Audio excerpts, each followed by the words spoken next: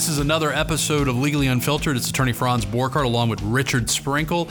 We've got Charles Watson back for part 2 of our Facts and Fiction about forensics and firearms episode. This one is the Facts and Fiction of firearms. We're going to be talking a little bit about firearms with Charles as well as with Richard Sprinkle. He is a Marine. You're always a Marine, right, Richard? Always. He's a Marine, always a Marine. They're going to talk about big firearms stuff, and I'm just going to sit here and listen. So yeah, I'm an accused gun nut.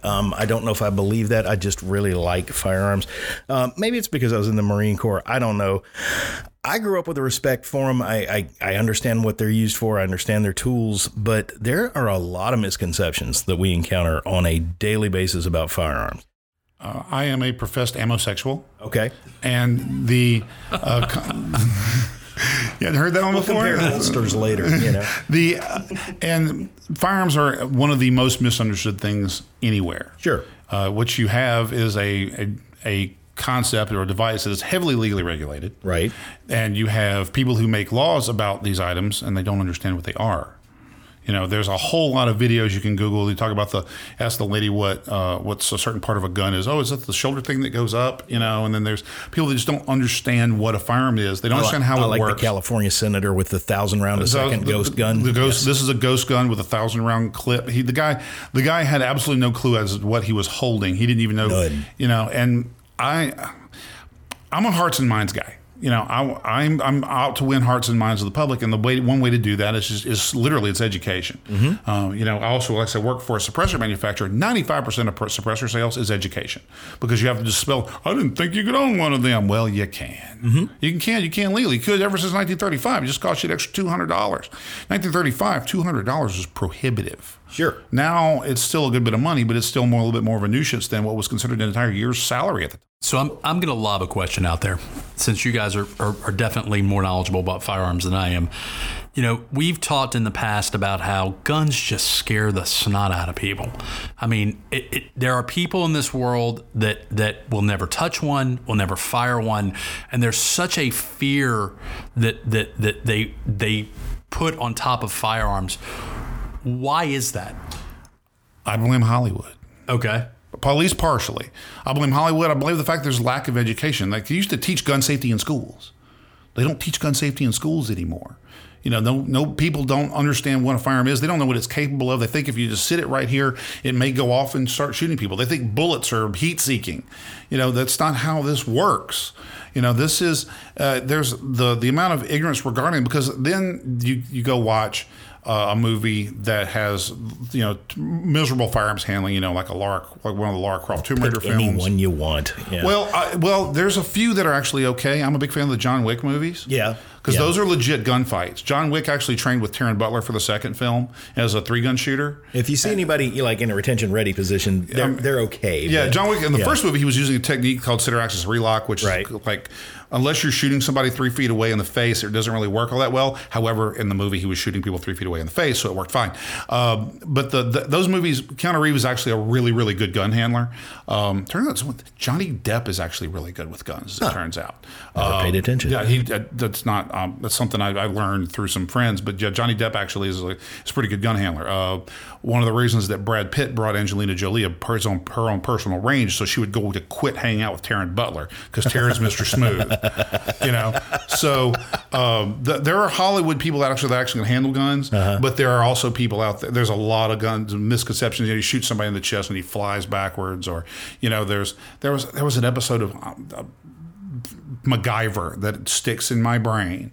There was one reason MacGyver he never used guns. That was one of his ethos.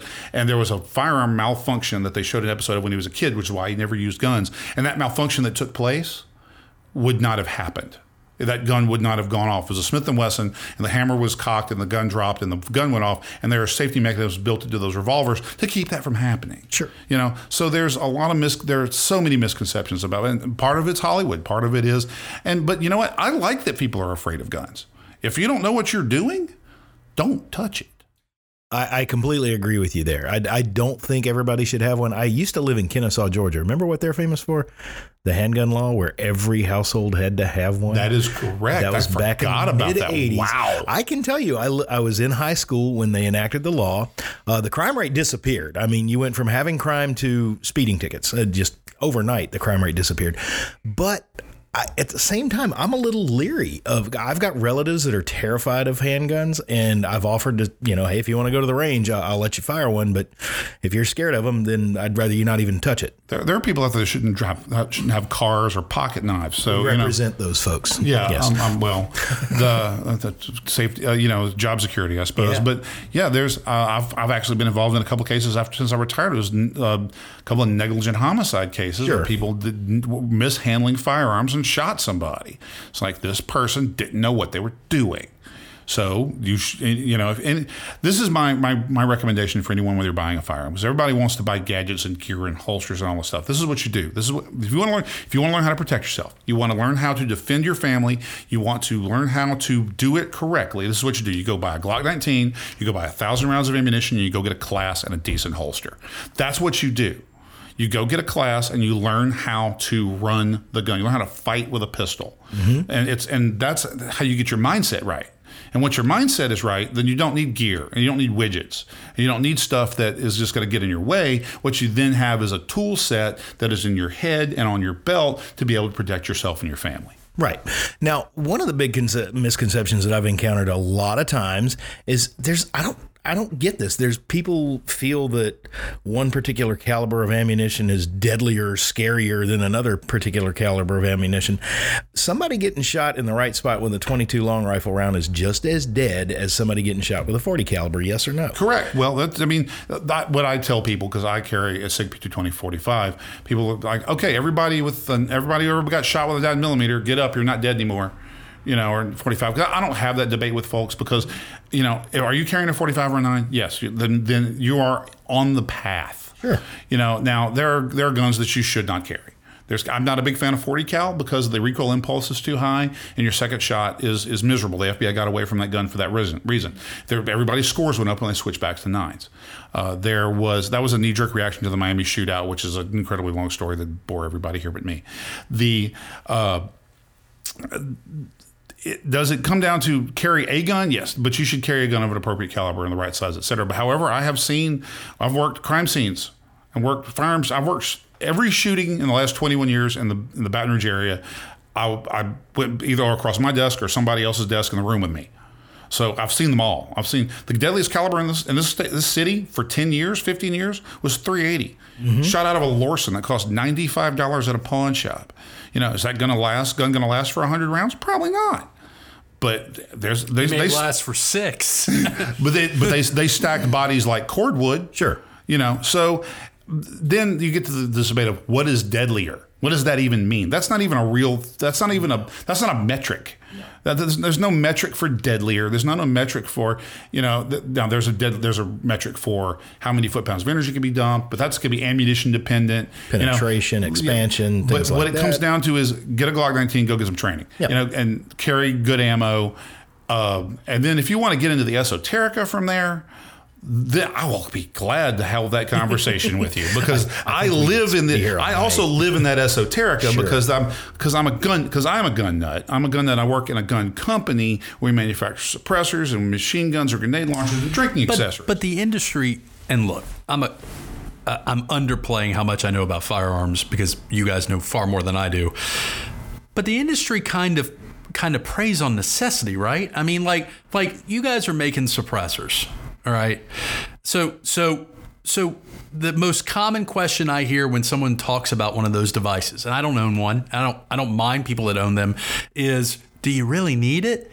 Like, do you really need that's necessity. Yes, you do. Yes. Yeah. Well, I mean, ask my audiologist. Yes, right. I should have been using suppressors years ago. So, but it doesn't just fall on suppressors is my point. It seems like the industry helps perpetuate the sales of different toys and gadgets and all that stuff. Correct. Well, there's money to be made in accessories. Right. That goes in any industry. And it goes in the automotive industry, goes in the computer industry. You make money on the peripherals. Yeah. Which is, I mean, isn't that why people love ARs? Is because you basically can customize It is them. the most configurable rifle ever thought of. except for the 1022. Well, okay. but even so, yeah, there's so many things you can do with an AR-15. It's so configurable. So, and then people are like, well, you don't need that either. Well, yeah, I do. And so but the industry does, because the industry, people in the industry to make money, so people are trying to, right now there's sort of a race to the bottom to try to figure out who can make the cheapest AR. And I do not recommend buying a cheap AR-15 because you're not going to have a good time. That is going to be what you should, if you should buy one from a reputable manufacturer that costs at least $500. That's because I've seen some of these major manufacturers with those sub $300, sub $400 guns that the front sight pins are in backwards. Like it's the gas key's not properly staked. It's not good. I mean, I carried an A2 M16 A2 for a living, and when you're in the military, you come to realize that military grade is really a crappy term for anything. It's the term for lowest bidder. Lowest bidder, exactly.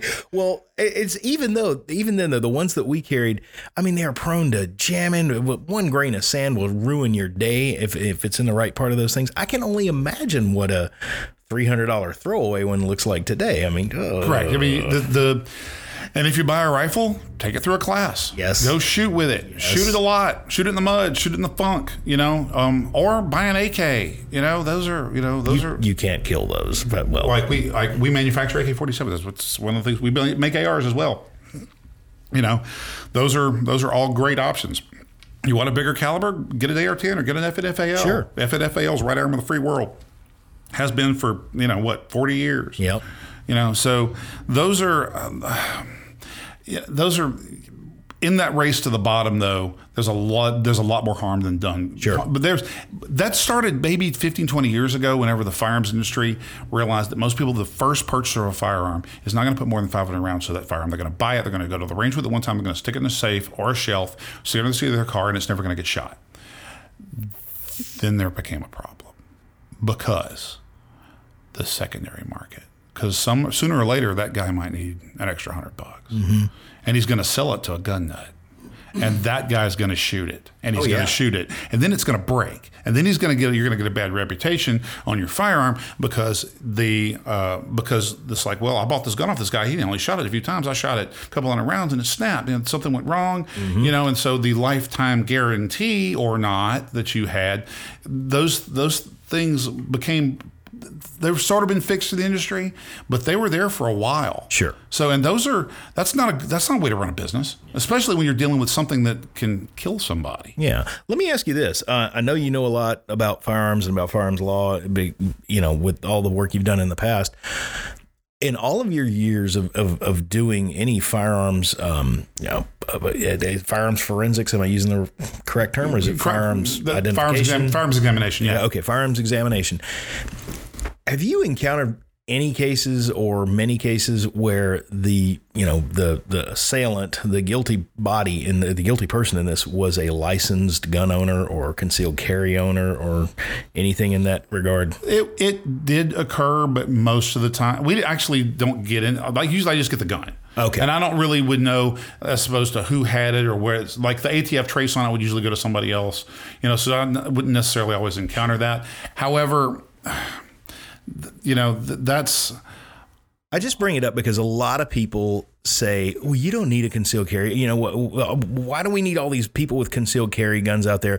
That's just putting more guns in the street. And this is just my personal opinion. I don't have stats to back it up, but I'm fairly sure most of the people with concealed carries are not the ones running around committing gun crimes. I can tell you, the concealed carry permit holders, I wouldn't dare to try to give you a number, but those are not people committing crimes. Franz is grinning. The irony is that the concealed carry people don't make society nervous. No. It's the open carry people that make society nervous. And I don't even understand. Well, that's just me. I don't understand what. But think about open carry people are going to get shot first. Yeah, this is true. I like those guys because they're going to get shot first while I'm returning fire. But think about all your friends that are not in the firearm world. Sure. If they were to encounter someone open carrying a firearm on a hip holster, happens all the time. They lose their minds. Yeah, but what if that's just a detective that's got his badge clipped in the front where you don't see it? Well, I'm just telling you, but and the thing I like about concealed carries, by the way, guys, is I like the healthy respect I have for humanity in general, to where I don't mess with people because I don't know who's a concealed carry person. It's true. Yeah, That's absolutely. That's a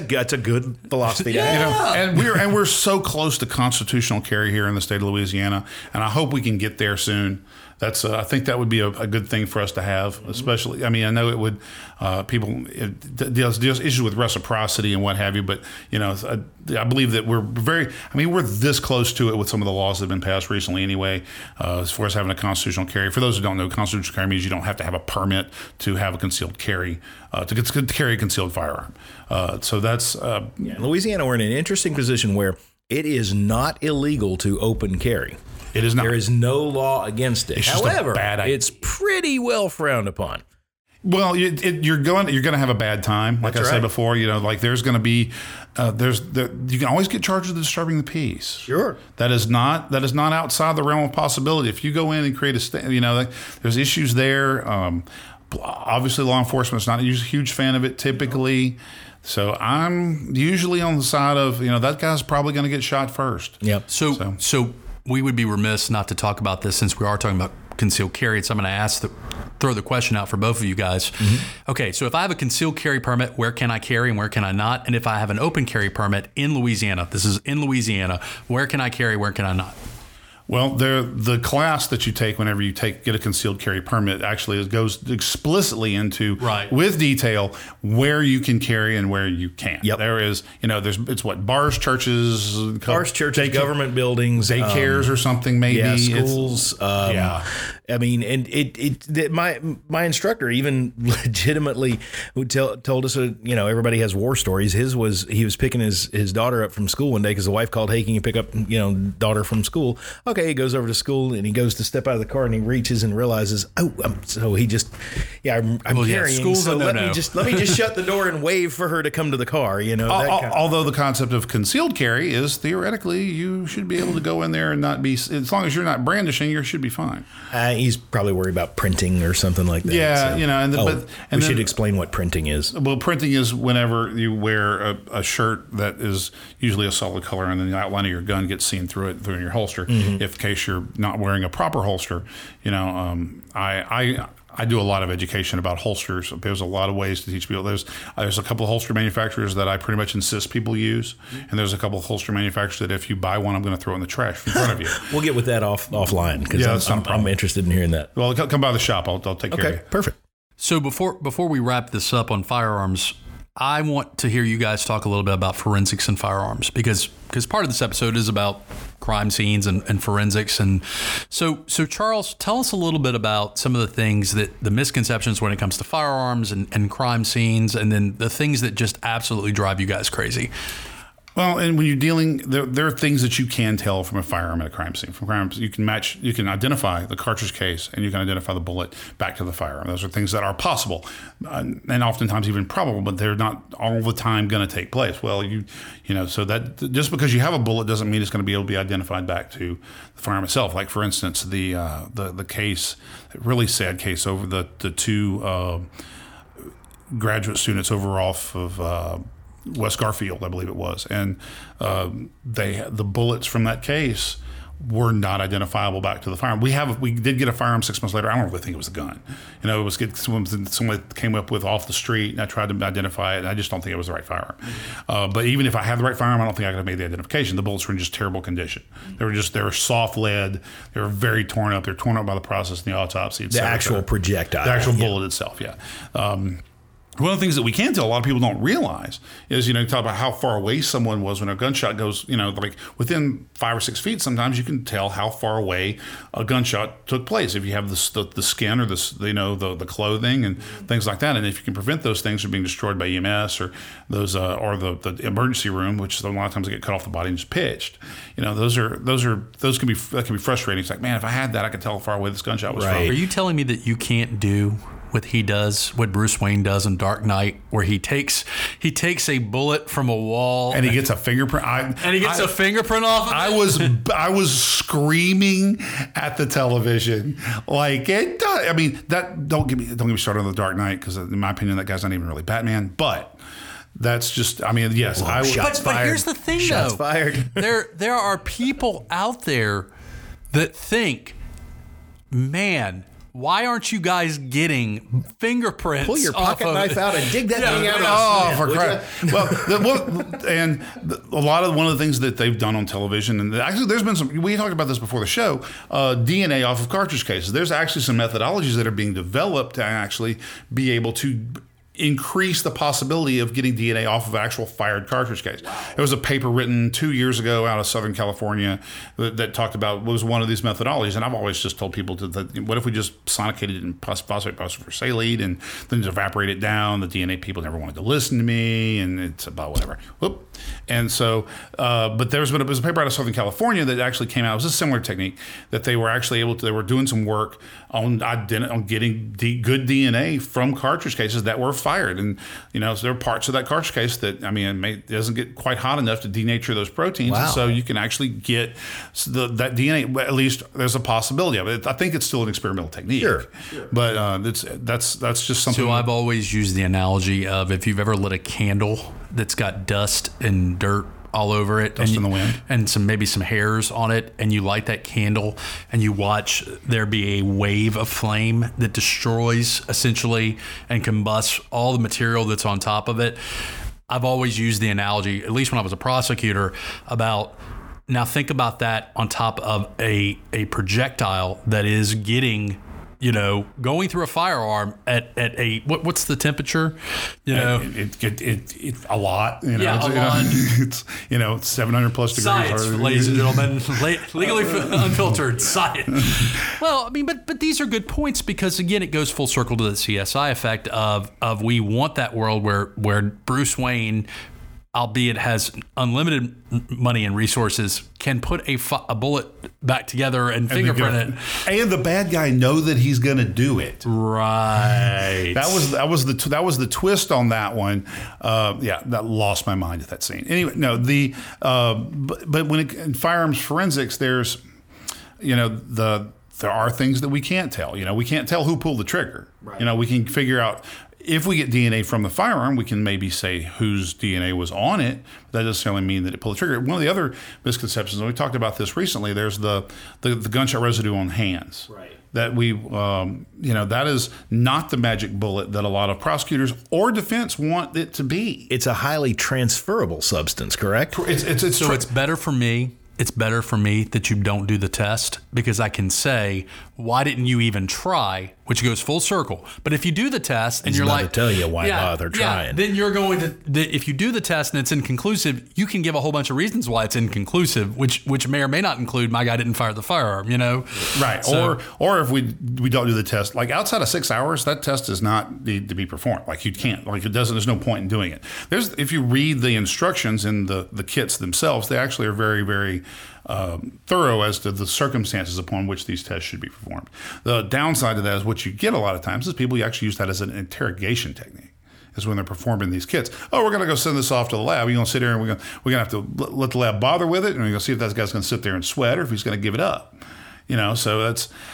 However, if the test is performed and then the proper follow-ups are not done, then there's issues on the flip side of that. Sure. So those are one of the biggest misconceptions, and it's one of those things. The more we learn about that science, the more that it is going to be coming into question. If I shook your hand and I just came from the firearms range, and then you get, your hand gets swabbed a little bit later, you may come up positive. So the best case scenario is matching a projectile and or the casing to a firearm found in a defendant's possession. That is best case scenario. Best case scenario, you have the firearm itself that you find in the victim, you find the best case scenario, you have the firearm itself found in the suspect's back pocket.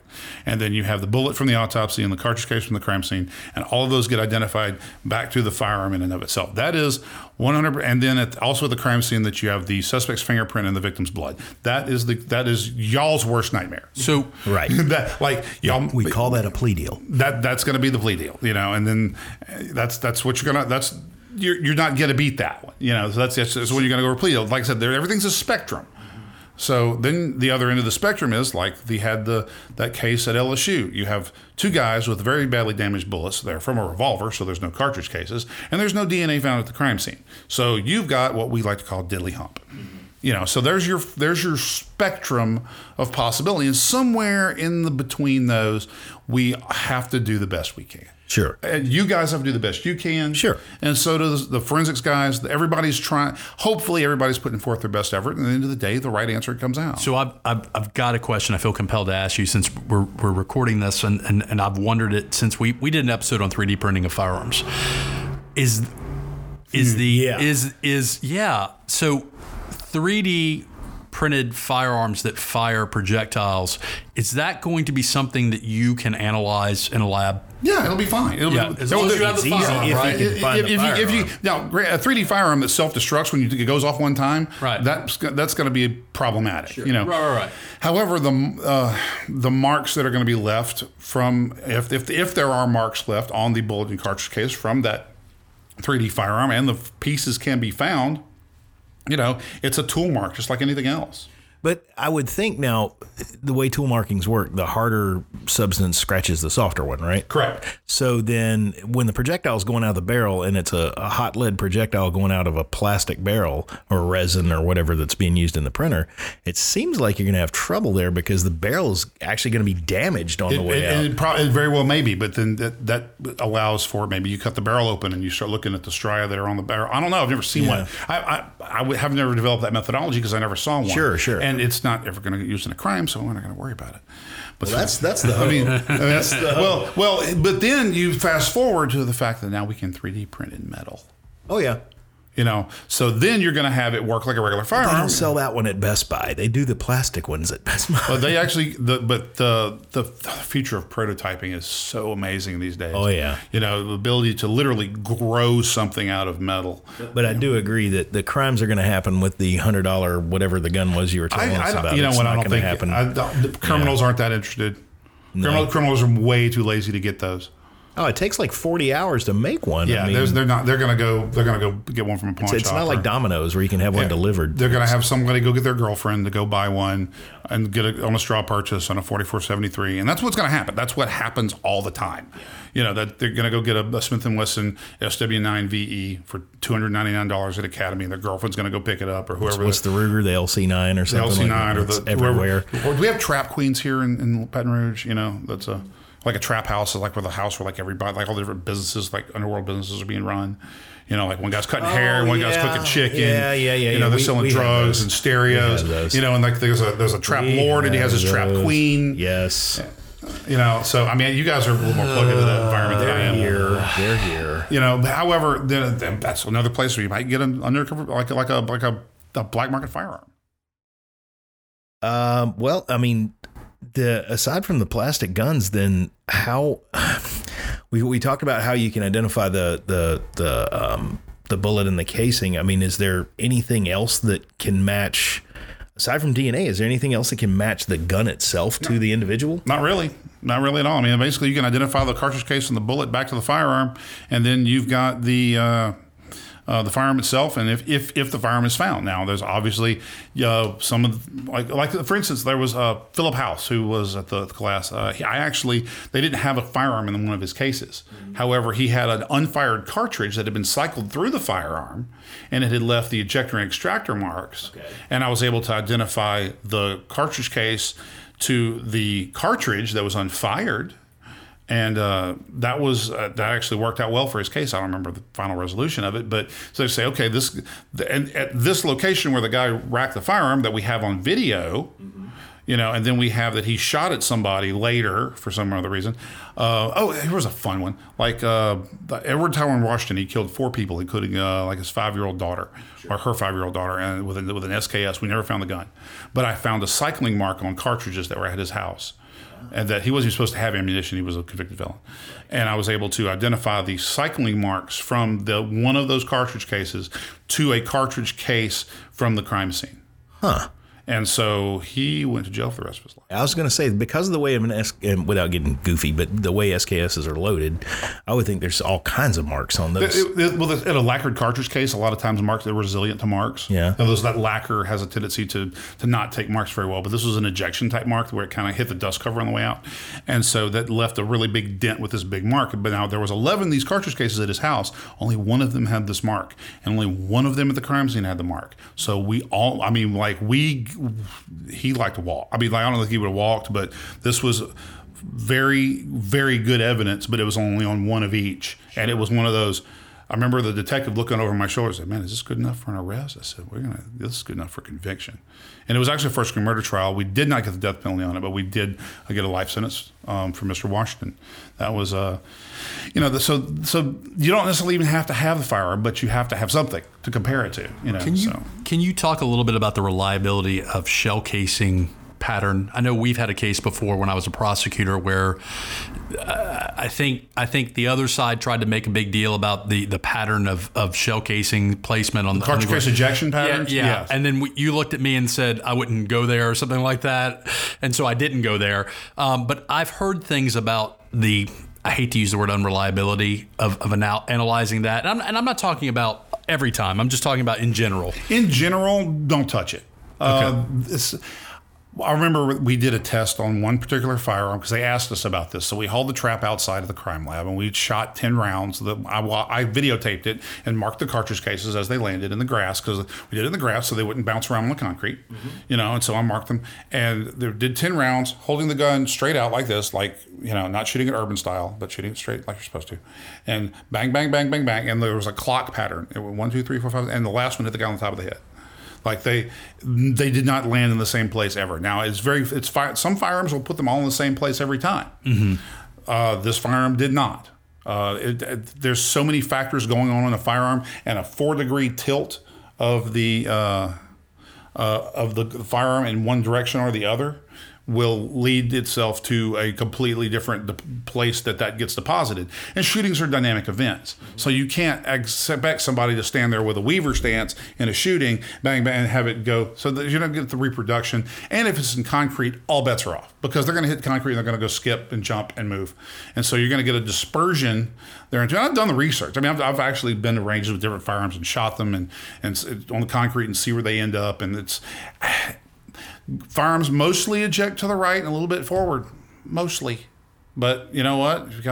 Some guns eject over your left shoulder. There's a couple guns out there that do that. So it's not something. But it's one of those misconceptions, right? I would, yeah. So sometimes people are like, hey, where was he standing from the cartridge case pattern ejection? Well, I can tell you. A zone, maybe, but maybe we shouldn't go there because maybe it's, if it's in a car, there may be some discussions that can take place about, was he in the front seat or the back seat or the right side of the car, left side of the car? There's some things that maybe can be determined. Right. However, each case has to be addressed on its individual basis, and chances are you might get your heart broke because it's not going to work out. Well, we're just about out of time for this episode, Charles. We definitely appreciate you coming on here. I definitely anticipate you being a guest again. There's a lot of things we didn't have time to talk about.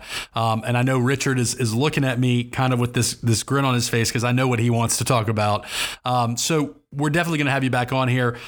That's about it for this episode of Legally Unfiltered. Again, this is Franz Borchardt along with attorney Richard Sprinkle and Charles Watson. And Charles, what we'll do is we will put your contact information on social media posts when we make this episode live so that if people want to get in touch with you about firearms or about your expertise or maybe just about getting some cool stuff from your neck of the woods, they can find you. You're heavily involved on social media, so you're not very hard to find, right?